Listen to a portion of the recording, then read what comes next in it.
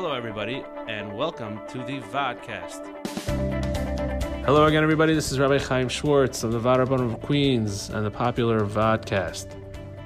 Our latest guest is Rabbi Yossi Horowitz of yossiscorkboard.com.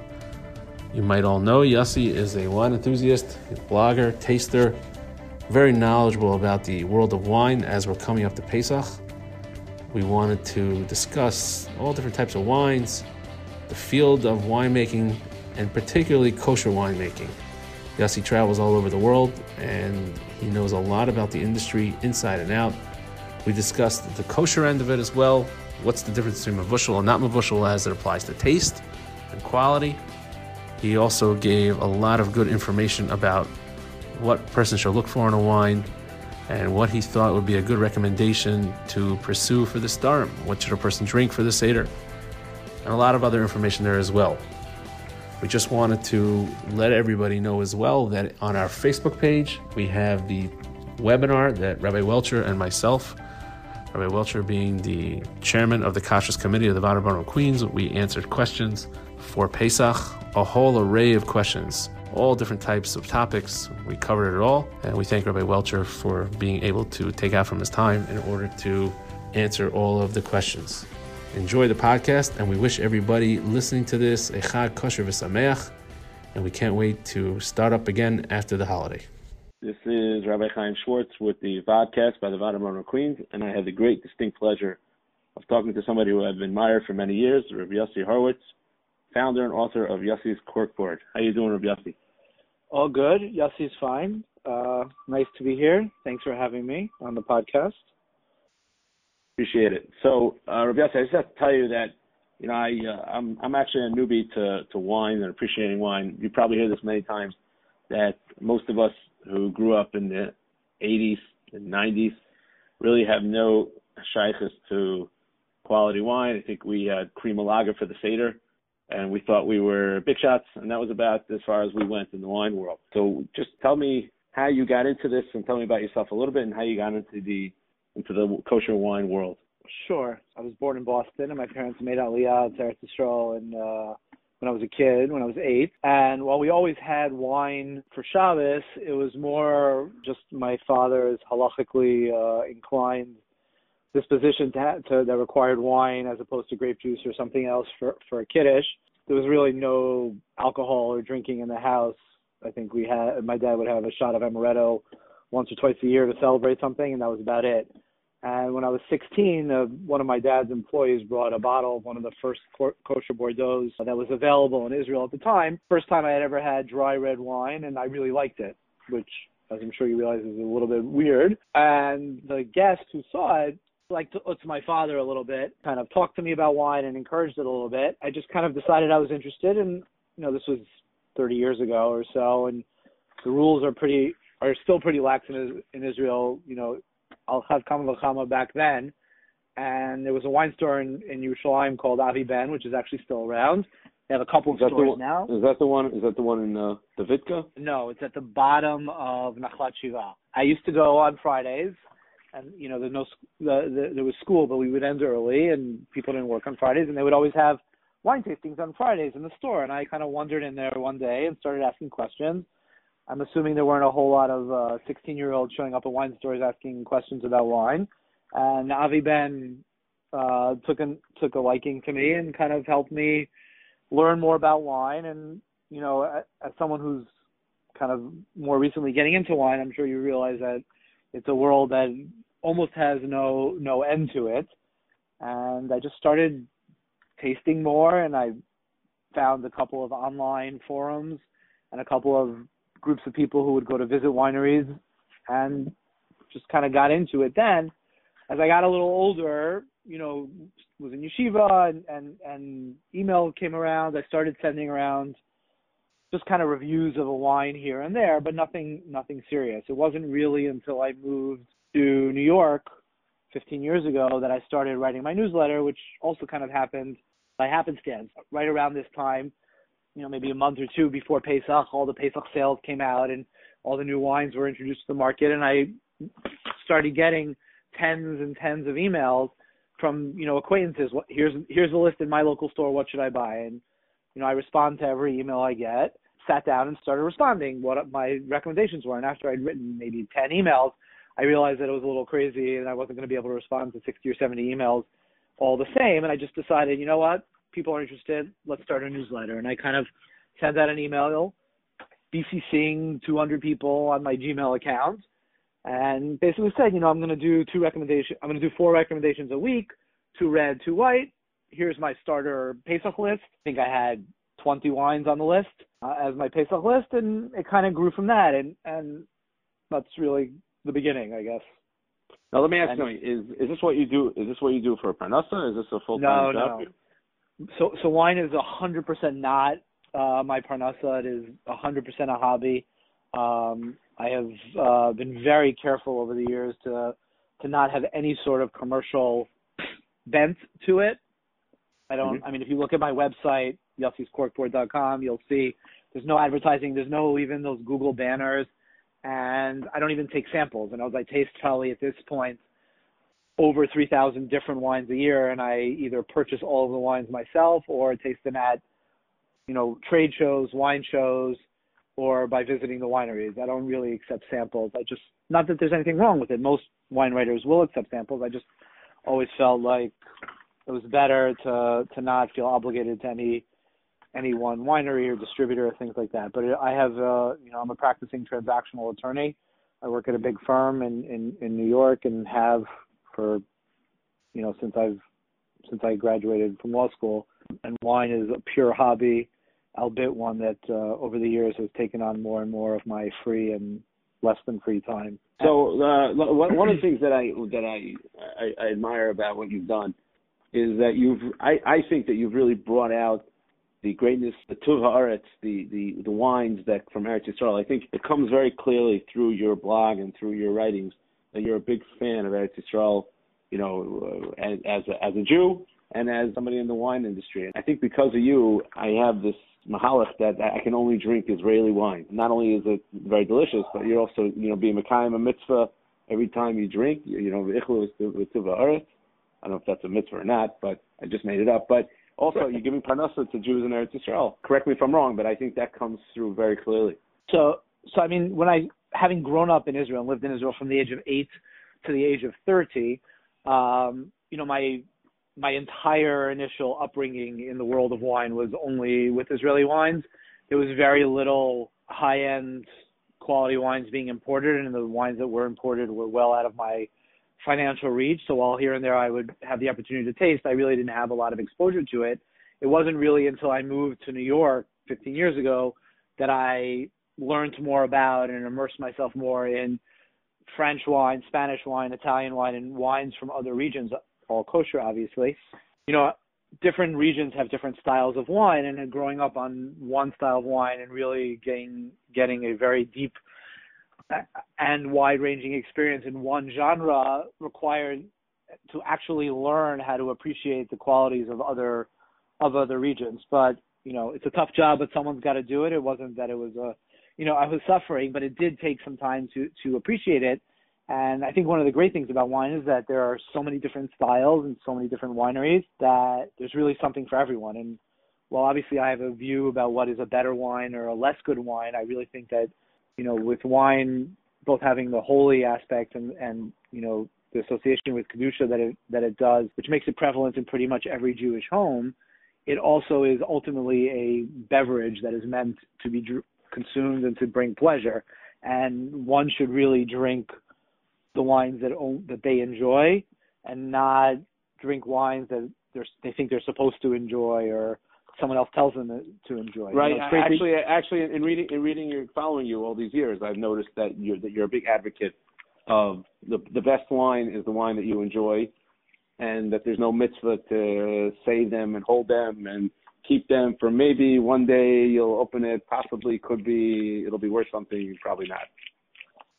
Right. I mean, my view is, my primary goal with the newsletter is to, originally I was very focused on Israel. Now, I have a slightly broader view, but still, my roots of wine appreciation are certainly in the wines of Eretz Yisrael. And my goal is really to introduce people to get people to try new things. humans like to stay in their comfort zone and not try new things. And I'm always trying to encourage people to try new things because I think that there's an amazing world out there that I enjoy, that I love, that I'm very passionate about, and I want to share with other people. So trying something that somebody else recommends is great. And I think that that's one way, with 3,000 different labels coming out every year, it's very hard to sift through them. And, I view that as one of my responsibilities is kind of to help people sift through them and pick the better wines. But at the end of the day, like you said, you drink the wine, the best wine for you. The best wine for you is the wine that you enjoy. But I do think that it's important to try new things here and there and not, necessarily, when I say new things, I don't necessarily mean a new label or a new winery, but I mean, if you're always drinking reds, maybe give a white a chance. If you think that you don't like rosé, try it once. If you like heavier wines, try a lighter wine. There are a lot of different things, and different wines fit the different moods. The same way, very few people listen to only one band or only one type of music their whole life. Wine is something where the styles and preferences change over the years or over times, and frankly, from hour to hour, you can be in the mood for something different. And knowing that there's a wide range of things out there for you is good. But at the end of the day, sorry, go ahead. No, that's okay. You were finishing at the end of the day? No, I was saying at the end of the day, you should drink the wines that bring you pleasure and not the wines that somebody else think are good. So let me ask you a question. In your travels in the wine industry, especially in the kosher wine industry, so what? I only travel in the kosher wine industry. But yeah, what do I see? What have you seen in terms of the sophistication of the kashrus aspect? I know that you told me when we were communicating by email that you're a wine professional, not necessarily in kashrus. But I sense. Let me just preface it this way. I sense that the kashrus profession, knowing it from this end, has also had to evolve as the kosher consumer has evolved in really, going from, as we said earlier, the Manischewitz and the Kri Malaga to more exotic locales, more, from it being a maybe one season a year kashrus issue, making sure everything is done properly, in terms of the handling of it, and really becoming a very involved industry. Have you been exposed to that at all in the kashrus end of it, or have you come across the brave kashrus professionals that deal with this in this area? Yeah, I mean, obviously, when you're wine being, primarily stemming from its elevated level of kedusha and its social lubricative tendencies, has evolved into a very complex plate of halacha that requires a lot of understanding. And I think that what I have seen over the years is a couple in the realm of kashrut is a couple of things. The first is that it really depends on which country, right? There are countries where it's a lot easier to make kosher wine than others, right? In Eretz Yisrael, it's obviously a lot easier to make kosher wine than it is in Portugal, right? In Eretz Yisrael, you have a wide variety of Sabbath observant Jews who can help and who are in relatively close proximity to the wineries, because Israel is a small country and pretty much everything is relative close proximity to everything else. But at the same time, in Eretz Yisrael, the wineries are smaller and they're less. Many of them are more kind of family owned or boutique owned, and in a lot of these places, the mashgiach or the people who are tasked with being able to handle the wine are actually working in the winery as workers. And these are people who over the years really learn the business of winemaking along with the technical aspects of it, and they become skilled in the actual winemaking process itself. And if the winemaker is Shomer Shabbat, then he's doing a lot of it. But the workers in the winery are learning a lot about the winemaking. There are areas where the mashgiach is just kind of the mashgiach, maybe the way it is more in a restaurant where he comes, he checks, or if he's a mashgiach t'midi, he's watching and he's checking all the time, but he's not peeling vegetables or plating dishes. But in the wineries, a lot of times the mashgichim are the ones who are actually doing a lot of work. Making wine is a physical activity, and there's a lot of physical labor involved that requires you to be a Shomer Shabbat person to do it, whether it's lugging barrels or hoses or doing things like that. So I think that's one thing that's changed. And I've, like you said, the more widespread wine appreciation becomes, the more diverse the locales are, and making kosher wine in a non-kosher winery in a foreign country where there aren't a lot of Sabbath observant Jews is complicated, whether it's Spain or Italy. But at the same time, the kosher organizations have risen to the challenge and recognize that this is a burgeoning industry and a place where there's a need that needs to be met, and they've really risen to the challenge. And it's no longer, I mean, some of these operations are months and months at a time, where, you know, there are shuls cropping up in all kinds of esoteric places, and you'll find kosher restaurants in places where they never were before, not necessarily to service a Jewish community, but to some degree to service the wine-related worker community. Mm-hmm. So that's comforting to know that. I mean, I have no doubt, but that my colleagues have really risen to the occasion. I'm sure the fact that there's a Chabad house in many of these locales helps out a lot with getting the right mashgichim in the right places, the right people in order to service these wineries.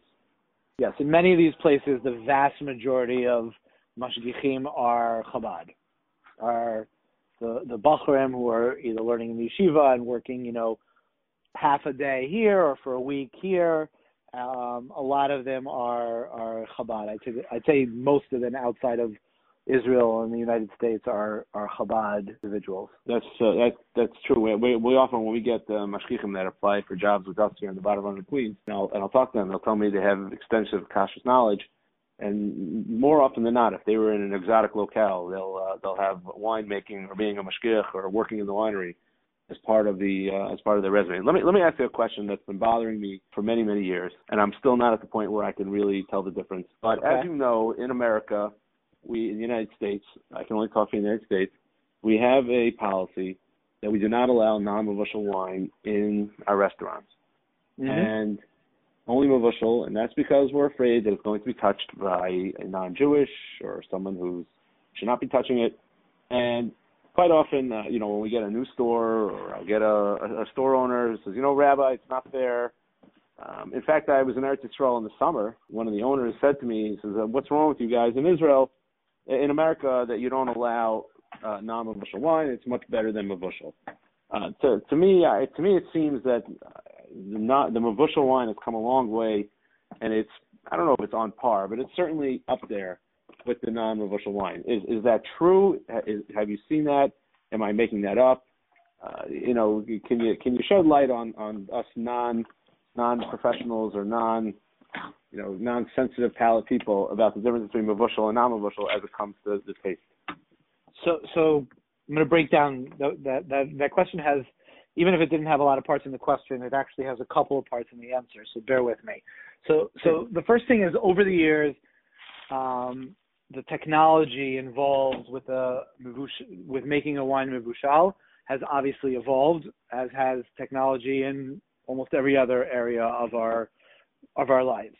So that's the first thing. So the ability to make a wine mevushal without significantly or just let's leave it as impairing the quality of the wine has certainly evolved over the years, and it's a lot easier today to make a high-end or a high-quality mevushal wine than it was 20 years ago.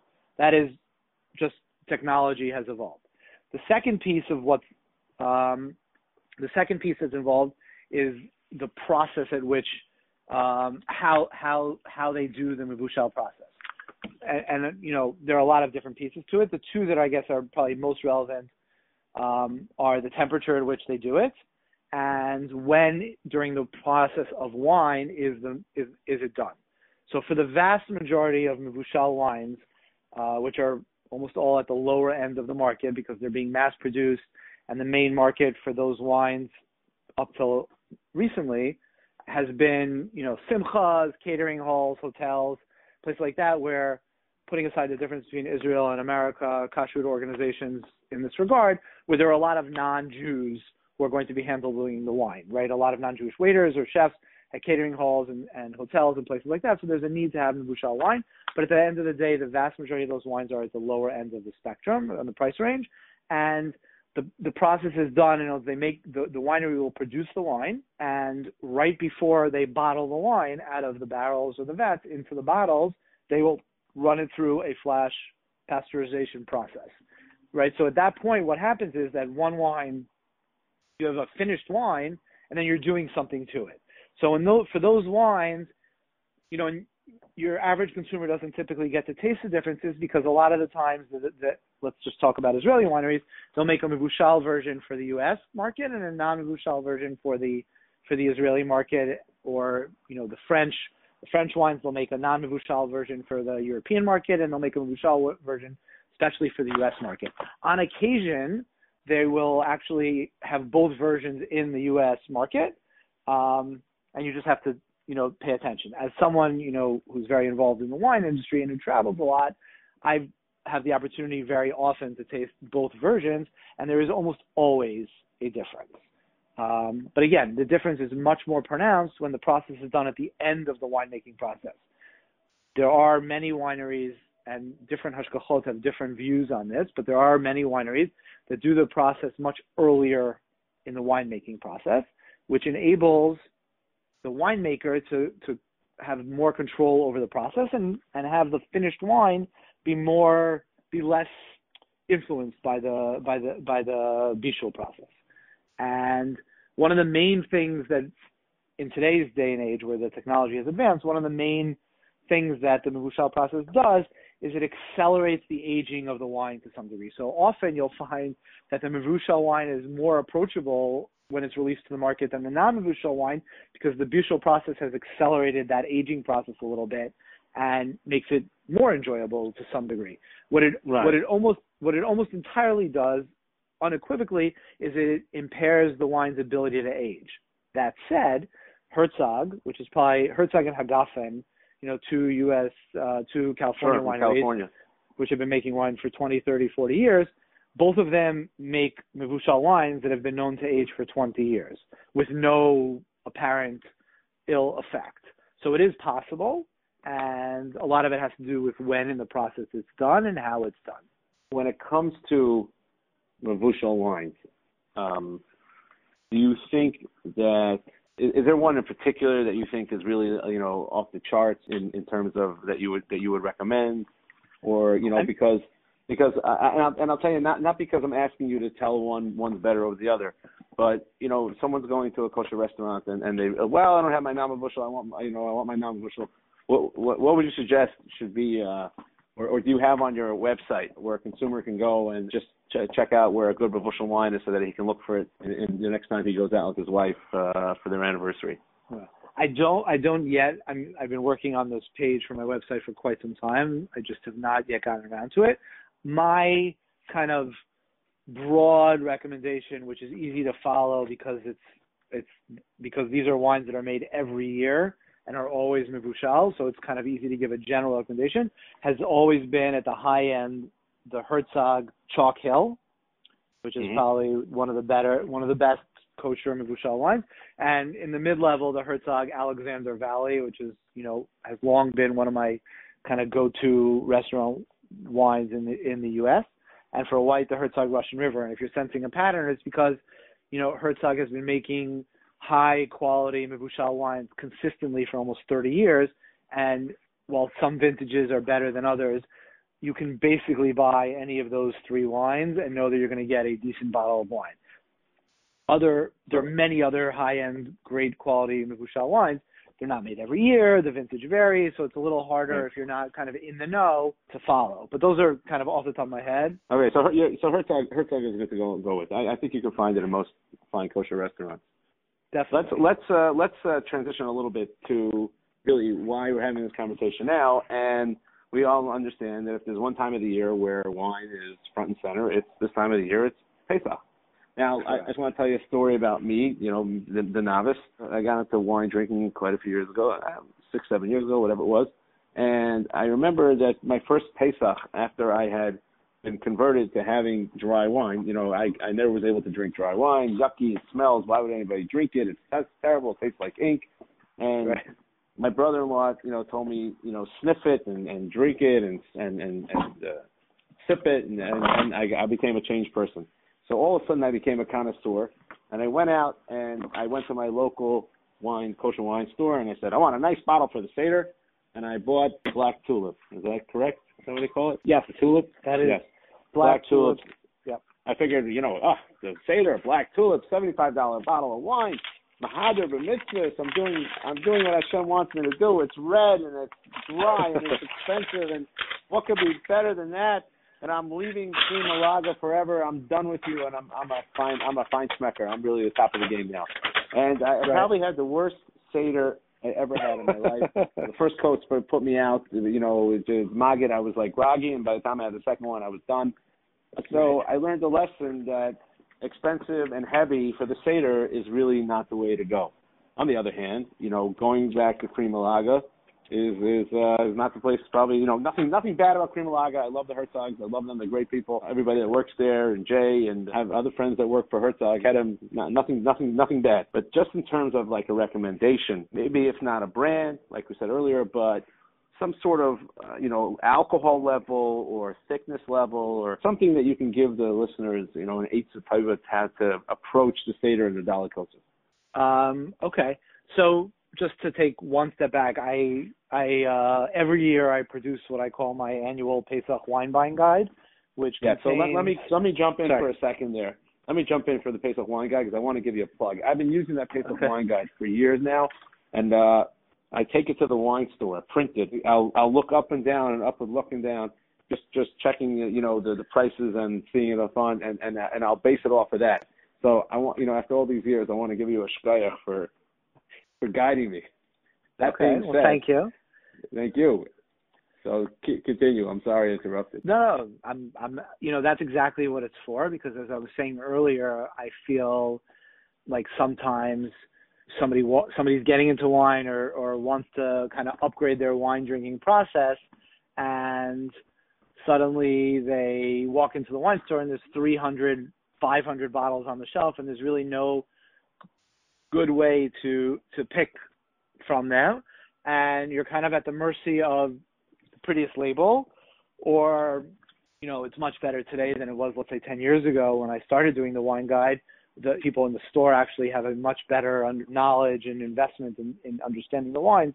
And so with 3,000 bottles out there, every year I try and whittle it down to, a more digestible list of wines while still providing, a wide enough range that people can find what they like. And I divide it into price ranges, up to $18, then 18 to 30, 30 to 50, over 50. And, what I call my Mashiach wines, which are wines that were I ever to be Zoche to have the Mashiach join me at the Seder, these are wines that I would serve him with pride along with Shor HaBor and the Livyasan. So I like that sweet spot that you have. You have that sweet spot. What is it, like between $18 and 18 to 30 is kind of where the prices have creeped up over the years. Right. And along with all this long list, which is kind of at the end of a somewhat long email, the email itself talks about the various difficulties which you alluded to with what kind of wines to drink at the Seder, right? There are a lot of criteria that people are trying to hit with the Seder, right? People want to have red wine. People want to have wine that's not mevushal. People want to have wine with relatively low alcohol. People want to have wine that's appropriate for the fact that the Seder night is one of the most important nights of the Jewish tradition and certainly carries a lot of value in it, and is obviously closely connected to wine by way of the Arba Kosos. But at the same time, it's neither the time or the place for wines that require a lot of attention, contemplation, right? You have to finish the wine within a very short period of time. You have to finish Rov Kos. Over the years, I think people have become more attuned to the various shurim, and there are now a lot of people will get special kosos for the Seder that are either 3.5 milliliters or 4.2 milliliters, depending on whether you want to follow Chazon Ish or not. And, when you have a 3.5 milliliter glass and you have to drink Rov Kos, it's a very different ballgame than when you're trying to finish your whole becher. But many of us are traditionalists and like to use the becher. So it's a kind of a fine line between those two things. I, personally tend to recommend for the Seder, there's a whole kind of genre or new wave of people who are very focused on drinking rosé because it's conceptually red wine. tends to be lighter in body and in tannin, is easier to consume, and a lot of it can be lower alcohol. There are very few wines, however, quality wines, that come in below, let's say, 11, really 12% if we're talking about red wines. So while there is a real difference between 12 and 15%, there really aren't any quality, high-end, untouched kind of wines that are, replace the Kesser, or there are a couple of various different low alcohol, non-mevushal wines out there. So it's tough. I tend to find wines that are easier to drink, lower in tannin. Pinot Noir is a pretty good one. Lighter Petit Syrah is a good one on the red side. Some lighter blends are the wines that I like to focus on. Again, broadly speaking, and I try to have a Mashiach wine or a high-end wine during the Shulchan Aruch, because at the end of the day, it is a Yom Tov and Simcha Labasar V'Yayin, and different people have different capacities for and tolerances for wine and matzah. But I do think that it is important to elevate the kedusha of the meal with a nice bottle of wine. And even if you have only a couple of sips or half a glass or a glass of a really nice bottle of wine, I think this is not kind of like a wine recommendation. This is just a Yossi habit thing, is to usually have at least one nice bottle of wine during Shulchan Aruch, where you can relax and contemplate and can elevate the mood of the Seder. Well, in our family, what we do is we'll have the easier things to do by the Seder. Some people even have Rashi Light or something like that, just to be able to get it down, or maybe even later in the Seder. But especially during the day meals, I think that's an easier time for many people to try and experiment and have a little more upscale wines, or like you say, the Mashiach wines. So that's certainly Pinot Noir and the Rosé. That's certainly a very good eitzah. Let me conclude by asking a question. I know we're taking a little bit of your time, and we appreciate it's a busy time for everybody. What are the trends in kosher wine? I'll just tell you a quick story. I was in a wine store a couple of years ago in a locale outside of New York City, not very far, one of the counties, suburban counties, and the owner was a non-religious Jew, and I asked him, how come you don't have rosé? And he said, no, Jewish people don't drink rosé. Well, obviously that's changed. And, that trend has changed. Whites have become very popular. Rosé has become popular, especially in summer when you refrigerate it. What do you see? Where do you see the kosher wine market going? Where do you see the trends going? Are they going to change? How do you see this shaking out? Again, to be brief, I'd pick a couple of things that are happening. Is that wine is becoming much more mainstream. Many wine is no longer the realm of feinschmeckers and gourmands. It's becoming much more mainstream. Many more people are incorporating wine into their lives. And again, it's an easy market, right? Because we all have wine at Kiddush, at every Chag, almost every family gathering. There's going to be a wine bottle, so it's a much easier transition to go from a shvach bottle of wine to a better bottle of wine than it is to go from not having wine to having wine. That's a much bigger transition. So wine is already part of most Jewish homes. It's becoming much more mainstream, the same way that food over the last couple of years has become kind of a much bigger part of the frum community. The wine has too, and people are looking to immerse themselves in this world, which is a combination of a passion and halacha and a way to and kedusha, and there's a lot of easy ways to justify doing that. So the wine world is expanding, and wines are kind of rising to the occasion. So you're having a much bigger diversity of types of wines and costs of wines and things like that to meet this growing demand. So the biggest trend, I think, is that over the last 5 years, there's been a lot of growth in the kosher wine world, and I envision that to continue. Taking my own newsletter as an example, it took me probably 10 years to go from 200 subscribers to 5,000 subscribers, but only 3 years to go from 5 to 10. So there's been a lot of exponential growth over the last couple of years. Another trend, which is a little bit kind of against what you were speaking about earlier about the wines from Eretz Yisrael, is that for a long time, Israeli wines were kind of the mainstay of the kosher wine industry, whether it was because there were the most of them, or because of people like to support Eretz Yisrael, or because they were the easiest to find.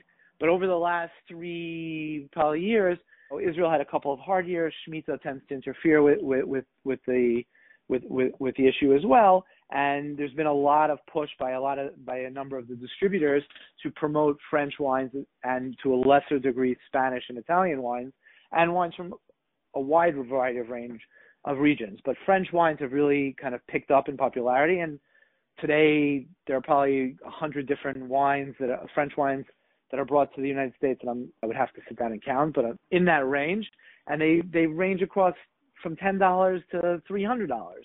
And there's really something for everyone. And a lot of people feel like they don't like French wine or they don't know how to try it. But unlike Israel and to a lesser degree the United States, vintages in France could be very different from one year to another. And as an example, 2015 was a relatively hot year in France, and a lot of the wines are fruitier and riper than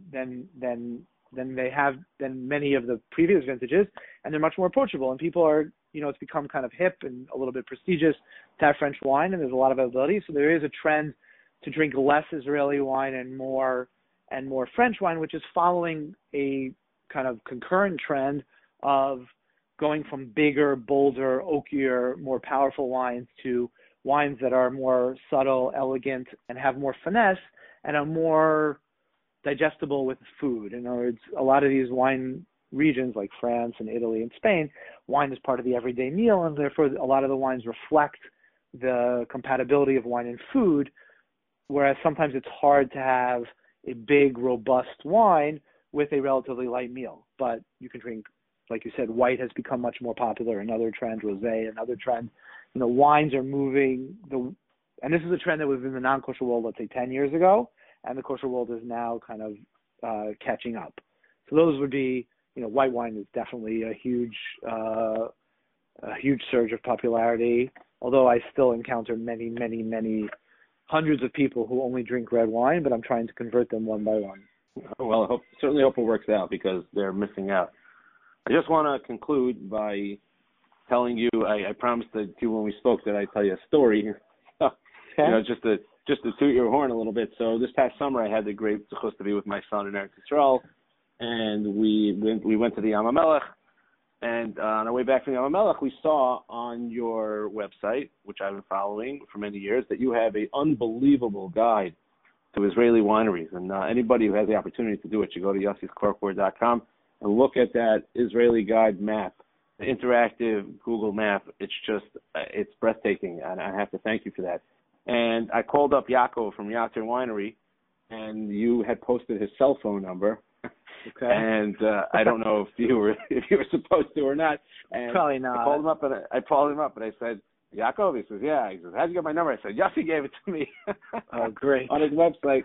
And I'm going to kill Yossi. But anyway, he said, no, come on over, bring your son. We'd love to have you. By the time we got there from the Yam HaMelech, the mashgiach had left. And just to give a plug for Kashrus and the OK that gives the hashgacha over there, he says to me, listen, I would love to take you inside and show you everything, but the mashgiach is gone. He has the key. I cannot get in. We're going to have to suffice by going into the wine tasting room. And he pulled out a whole spread of cheese and vegetables, and he was talking about Eretz Yisrael like the way a mother talks about her newborn baby, and the winery and the grapes and everything. And it was all in the zechus of Yossi Horowitz. I want to thank you for getting a VIP tour of Yater Winery with one of the most wonderful Jews I ever met in the world, Yaakov, and it was really an experience that I didn't forget, and more importantly, my teenage son, he will never forget. So I want to thank you. Well, thank you for that, and thank you for the kind words, and I'm glad to be of service.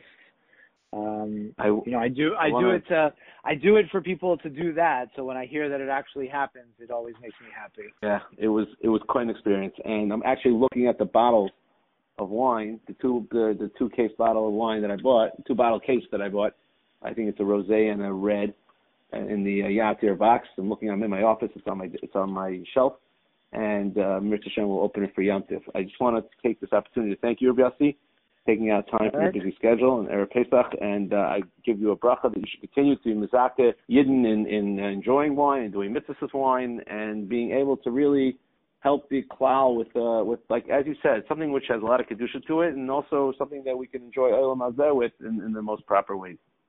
Amen. And have a Chag Kasher v'Sameach. You too. All the best. All right. Thank you. Bye-bye. Bye-bye.